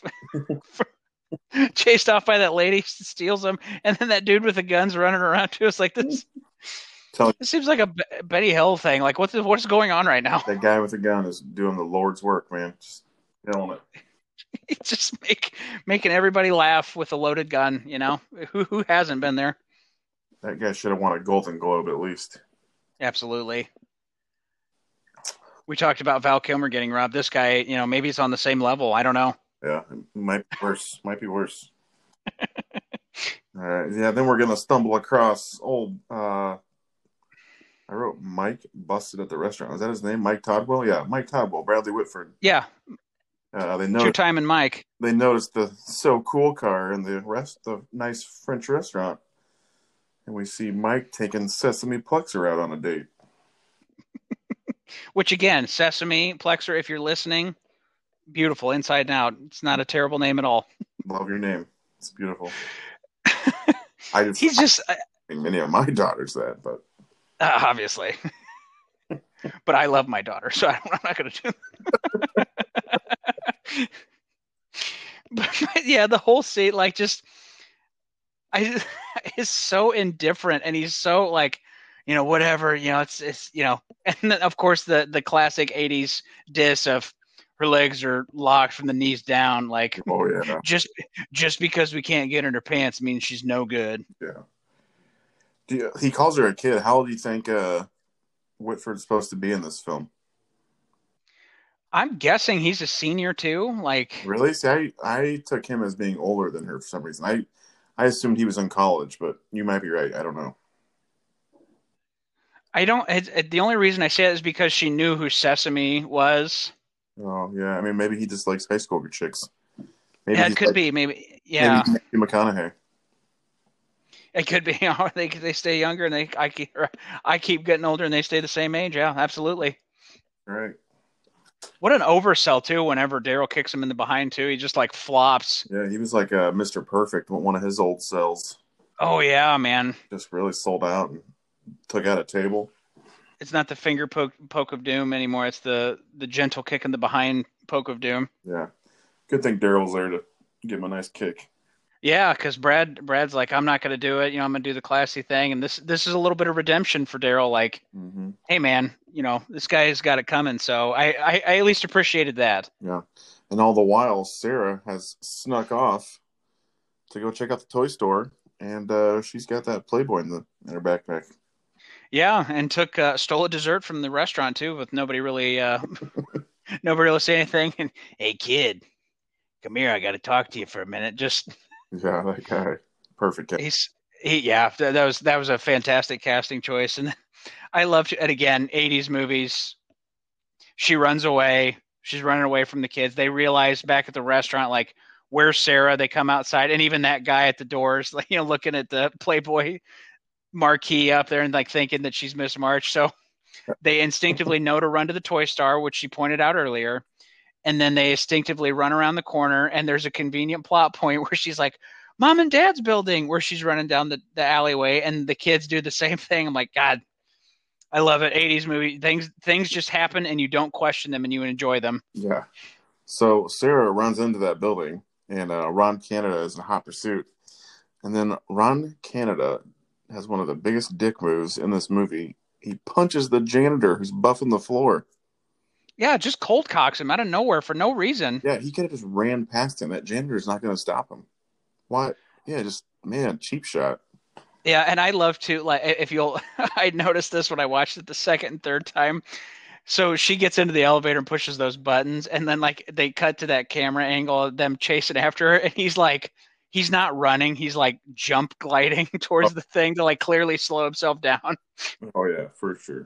I love that he's like bounce, bounce, bounce, stride, stride, stride, execute. So true. But you'll appreciate this too. So when she comes, she gets off the elevator and that floor that's under construction. Which Die Hard totally ripped off. Well, so not only that, but my first thought, I was like, oh crap, is Shep Ramsey going to come crashing through the floor here if I meet Mark Callis? I was like, God, this looks exactly the same setup. You're a dead man, Ramsey. Man. There's so many references that can be made from this. Yeah, I think Die Hard stole this. Oh, I wouldn't be surprised one bit. Like, it might have been the exact same set because it looks very similar. Man, I've actually read the book Die Hard's based on. I can't remember if that was set up in the book that there's a level under construction or not. But yeah, what a cool. I mean, obviously it's a way better scene in Die Hard, but. Well, yeah, obviously, but I'm. And again, there's a little bit of back and forth, but even like, okay, I understand a kid's scared, they're going to do what they have to do, but like what kid is like, okay, I can try and get back on the elevator, I can hide, or I'm going to take this rope and I'm going to climb out on this enormous building and hang out on the windowsill. Like, yeah, and most likely no one does that. Yeah, I don't do heights, man. So like I'm at this point, I'm like, all right, you got me. Yep. I put up a valiant effort. Here, take me. Yeah, I'm turning myself in. Thanks a lot. I'm done. I'm going in without a fight now. Yeah, I'm kind of the same way. Like I don't mind them, but I'm certainly not. I don't mind them in the fact that if I'm on solid ground and I'm up on the level, like I can handle that. But like Empire State Building, being up on the top floor, like that stuff skeeves me out, man. Yeah, there's windows in there, and I can't even do it. And like, why on earth would Ron Canada go out? He has no reason to go out that window. If she falls, then you go down and just take her backpack. And I chose to believe, and this is me maybe thinking a little bit more positively, but he looks like he almost goes out and he's like, well, I can't let this little girl fall. You think so? I mean, I know he wants to get the Playboy, but there's a look in his eye I caught. Maybe it was just me trying to be positive, but he almost seemed like he was like, all right, I'm gonna try and go get her and still get the Playboy. Because there's a couple times, like the first time I was watching this, I was like, oh, this bleak guy's gonna keep lipping off to him, and then he's gonna like do it like I said, like a Darth Vader thing, and basically turn on him and let him get away. So I was like, maybe this is his like redemption scene, kind of where he saves the girl. But man, I just got your Darth Vader reference. So yeah, Ron Canada's Darth Vader and Bleak is the Emperor. Yeah. Wow, well done. That was just my thought. Like I said, I came at it with fresh eyes, so that's what my impression was. Had he not just sucker punched the janitor, I would have gone with it. But I'm still mad at him. He clearly is a full on heel still, but. Yeah, why would you go out on that windowsill, especially him? Like, I'm like you. Like, if that's the case and you don't care, like, all right, cool. Like, have a good time. Right. I mean, you could offer the rope, just to try to avoid that situation. But man, I'm never getting out there on that ledge. No, not a chance. Dude's crazy. So before we get into the climax and the final of this movie, you wanna take another quick little break here, and then we'll come back and wrap things up. Yeah, let's do that. Rock and roll. We will be back. Some guys are out to get us. And Brenda's probably dead. We ain't got a nickel. And they should be in bed.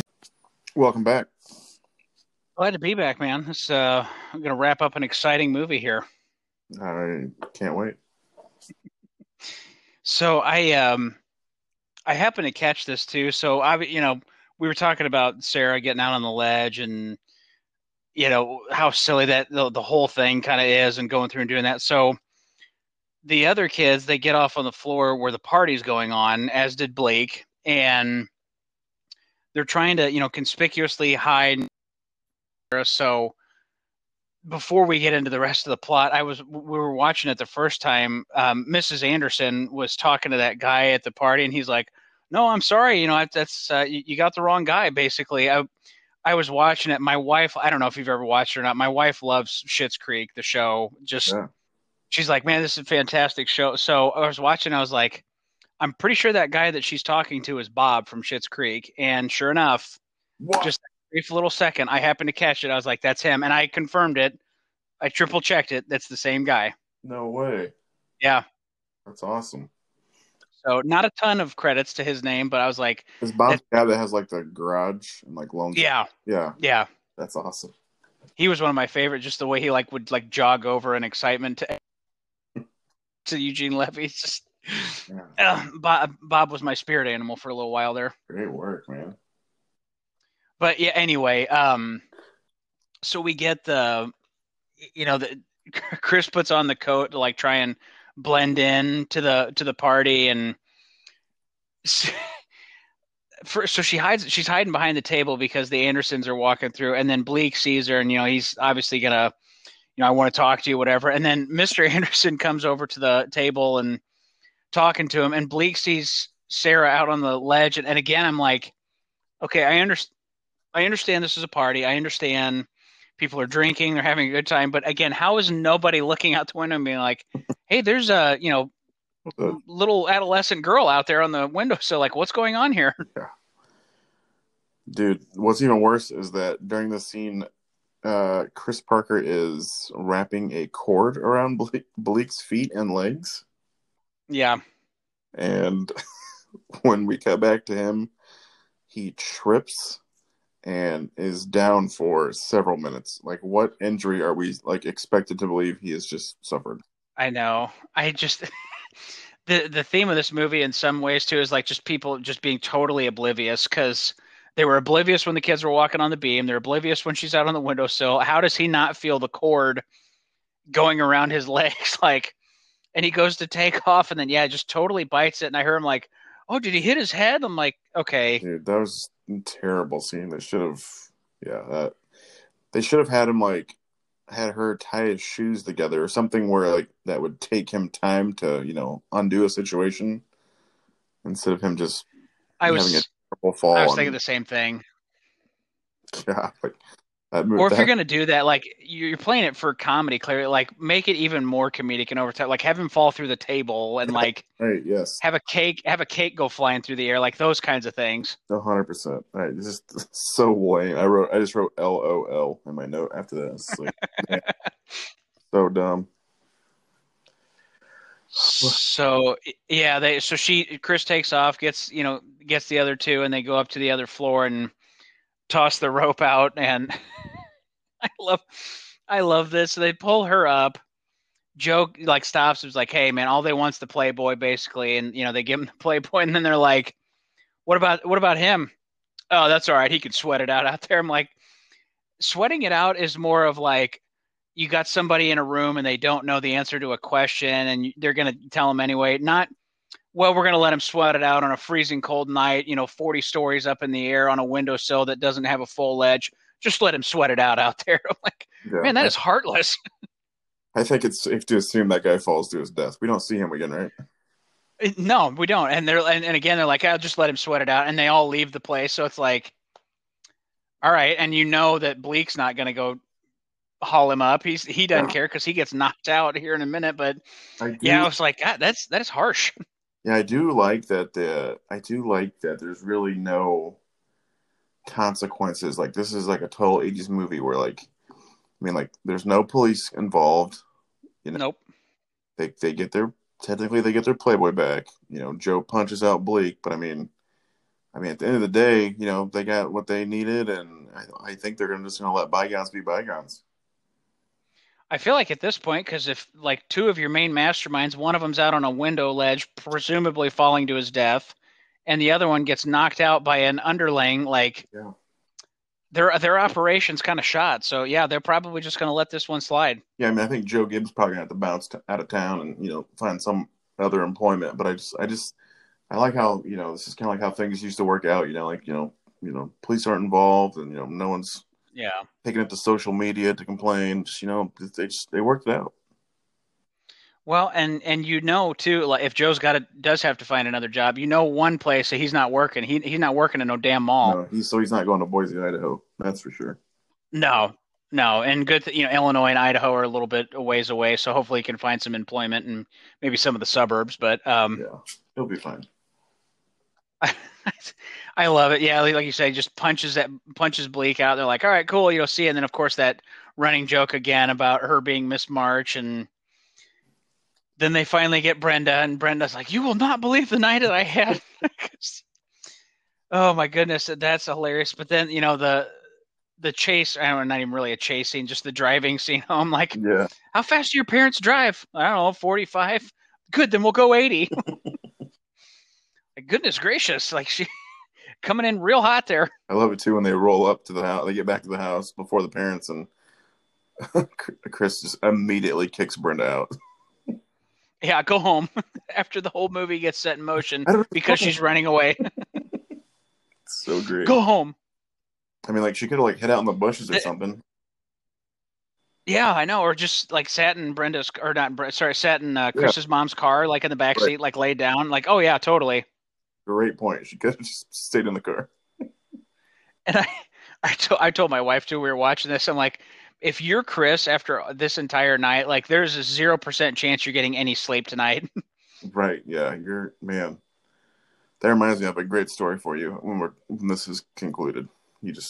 Yes. Well, we can wrap it up. Not a ton left here. So we get, obviously Chris is like hustling to try and get everything cleaned up and, back in order to how it was expected to be whenever the parents left, and they come home. They're like, oh, did you have any trouble? And like, no, not really. And then Chris goes upstairs and tells, Sarah and Daryl and Brad that, everything's okay. We got it. Everything's cool. No big deal. Which again, I'm like, what did she tell her whenever she said she didn't answer? Which I guess looking back on it, it makes more sense. Like maybe they're busy doing something. Yeah. There's no caller ID back in the day. So I can let that slide a little bit more. They better worked out a story though of what they were doing. Oh, for sure. Haagen-Dazs. Haagen-Dazs. They need to get on board. But she goes up, tells them no big deal and everything's fine. And I love to, so she comes downstairs and then Dan shows up because we forgot to mention during the chase scene home that Sarah had misplaced one of her skates. Mm. And it turns out that it was left in Dan's Jeep. I got money on it. Dan stole it out of her backpack. That's exactly what I was going to say. So a couple things. I was like, one, he stole it, or like conveniently like, oh, let me, get this. Two, what is his plan since he doesn't know that this is Chris's address? Like he rolls up at this family's house 1:00 in the morning. Like what happens if he goes and knocks on the door, if he throws a rock at a window? Like did not think that through. And then three, with possibly the worst and creepiest pickup line attempt I've ever heard in my life. I was gonna say the same thing. I need a babysitter. Oh my! Yeah. Oh boy. Terrible. She should have told him to leave immediately after that. But instead, she falls for it. Maybe she's got a thing for just douchey guys. Like, oh, this guy's asking for a babysitter. He knows the way to my heart. I'm out on fake Paul Rudd after that. Yeah, discount Paul Rudd's a no-go for us too. Good. But that, yeah, that pretty much wraps up the movie. They happily ever after kind of thing. And like I said, this, it wasn't 100% sure what to expect with this. I had a feeling it would be kind of a fun 80s romp, but man, this was a blast. I'm a little upset at myself for sleeping on it for so many years. Man, that pleases me so much to hear you say that. I love this movie so much, and I was so excited just to hear your thoughts on it being your first time. You're going to be pleasantly surprised when we get to the ratings and rankings Oh, too. So man, should be. All right, well, first let's name a MVP of the film. yeah, I go back and forth, but I have to go with handsome John Pruitt just because of like he is a legitimate wild card. Yeah. No, yeah. There, when you Not stop a and ton of think about screen it, time, but I love that guy. yeah, for sure. He's eating up his scenes. There's a lot of great characters, but yeah, he's probably like the best like ancillary character. Just yeah, he's bringing the thunder. I'm gonna Who you go got? with my homegirl Elizabeth Shue. I mean, it seems kind of like an obvious one, but I mean, she's the heart and soul of this film.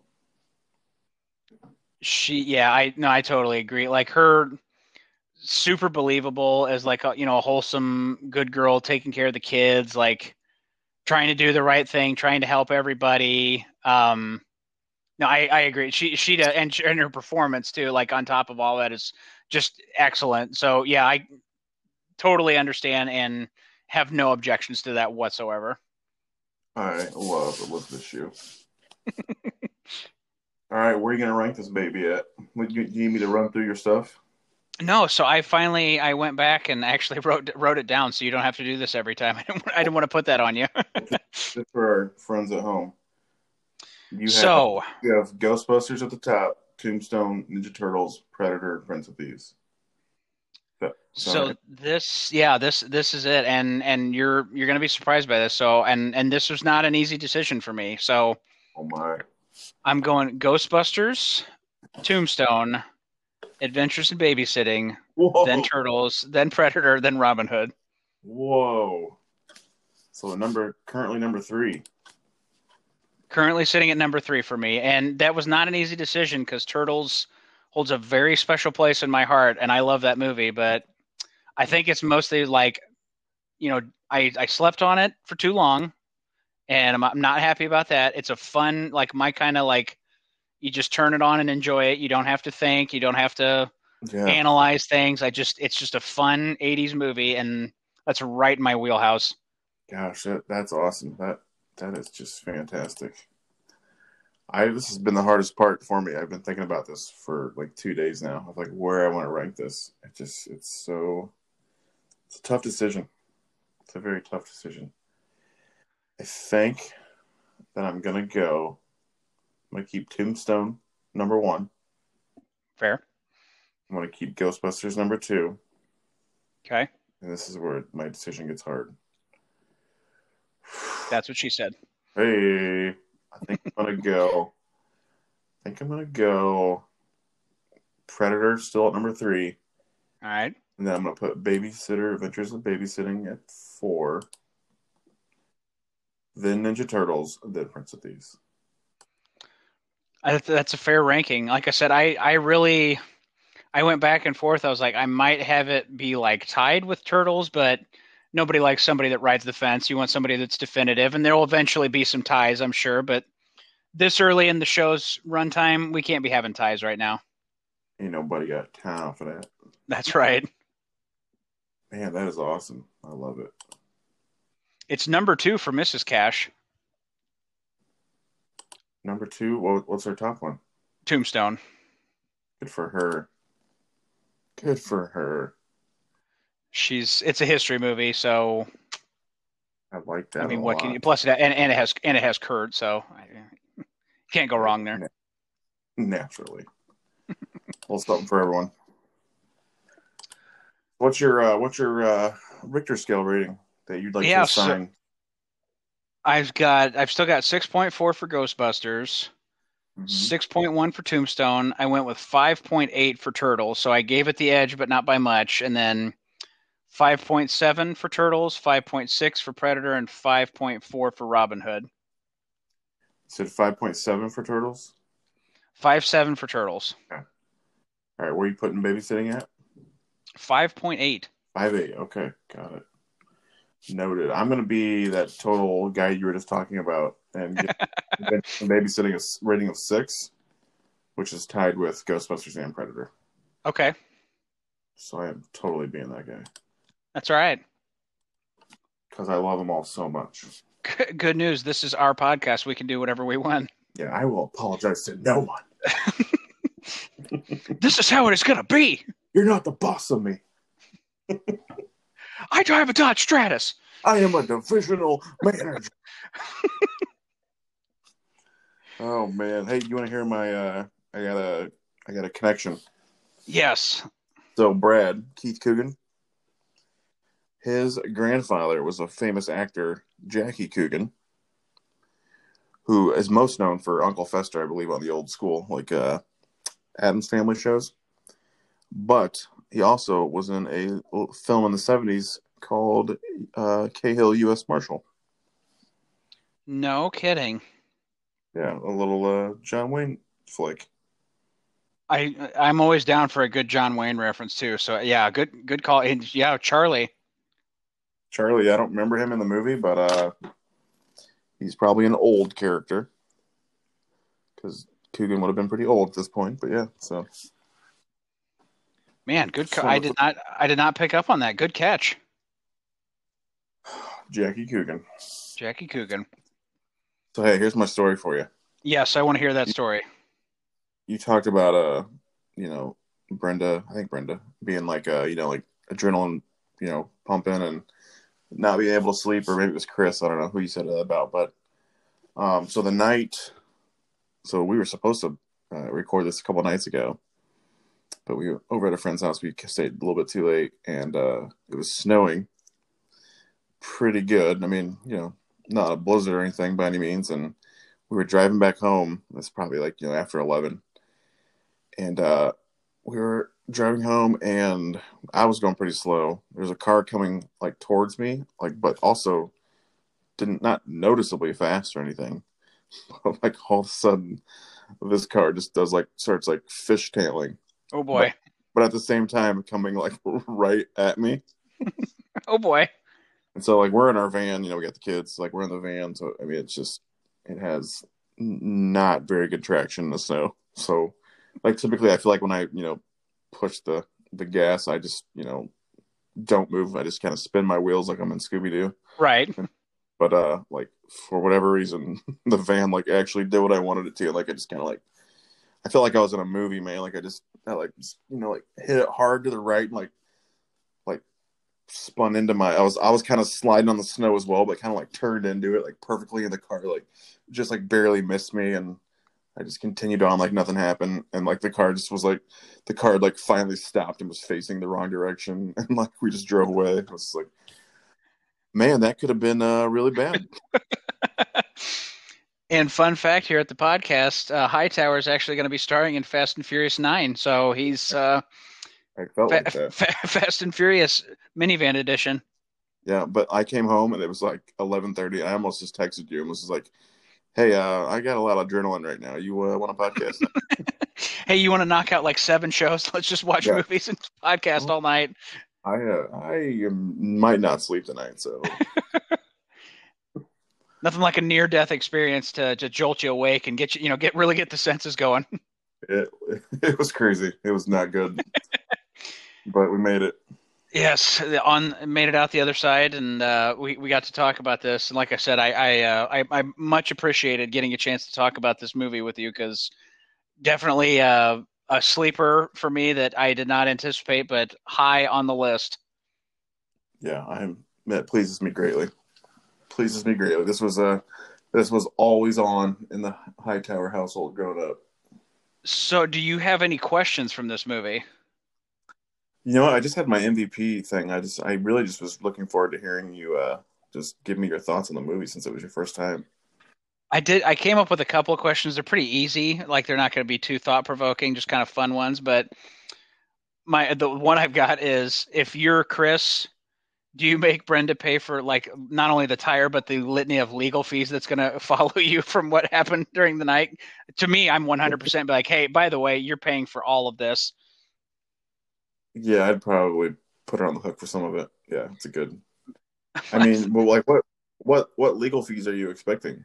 Well, I mean, you've got obviously the kids breaking into the I don't want to say breaking into the party, but you've got everything from the well, I guess I shouldn't say the kids. It may be tied up in what they did. So the chop shop, not ratting out the chop shop. So you're an accomplice to that. You've got the knowledge of where that's at and what they're doing. I don't know. I feel like there's definitely some things that they may have been brought in for some questioning.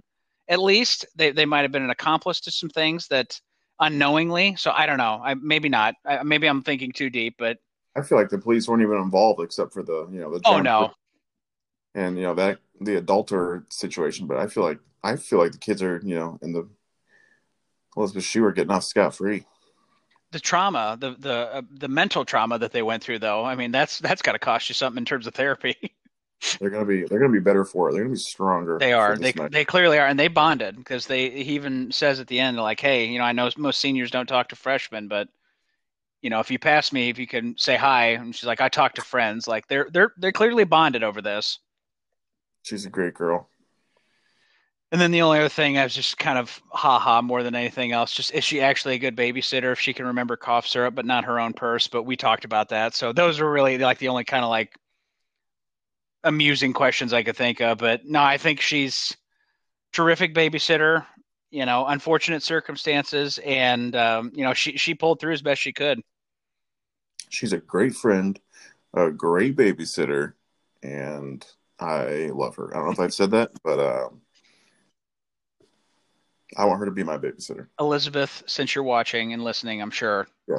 Friend of the podcast, Elizabeth Shue.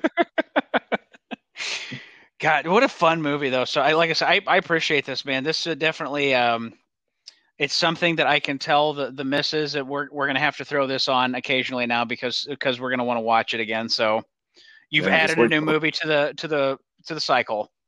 Just wait till baby Cash gets a little bit older and she can enjoy it too. Absolutely, and I'm gonna treat it kind of like the way movies were treated whenever I was younger, and people are like, I don't know if they should watch it. I'm like, yeah, screw that. She's old enough.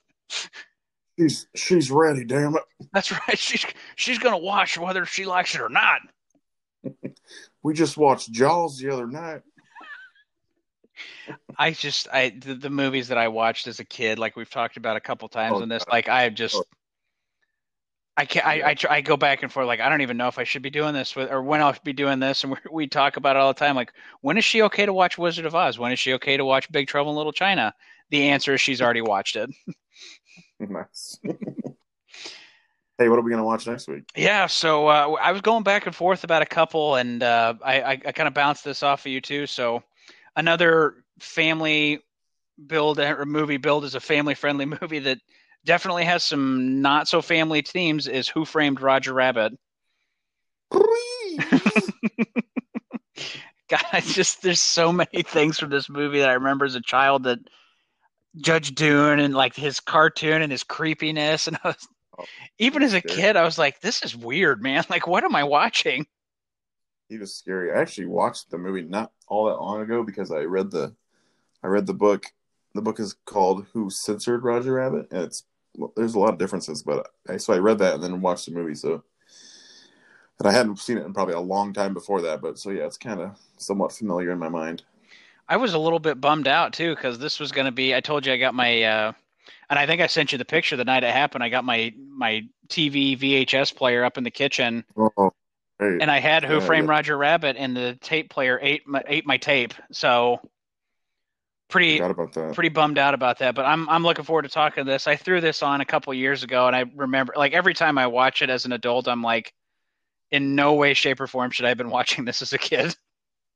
Yeah, there are a ton of sex jokes. So many sex jokes, and not only that, like the main plot of this is just trying to build a freeway through Toontown. Like, who cares about a freeway as a kid? Like, what is this? So, it's gonna be fun though. I do enjoy that movie, so that'll be another one that we'll obviously have a lot of fun talking about. And I don't know, but I covered all my maintenance items or my to-do list. Did you have anything else you want to throw in before we wrapped up here?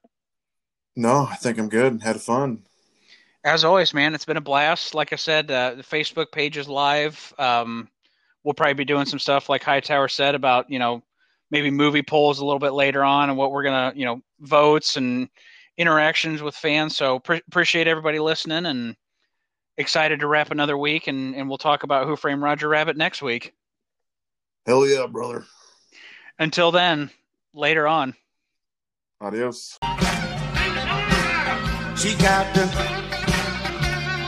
babysitting blue. Babysitting blue. Well, bye.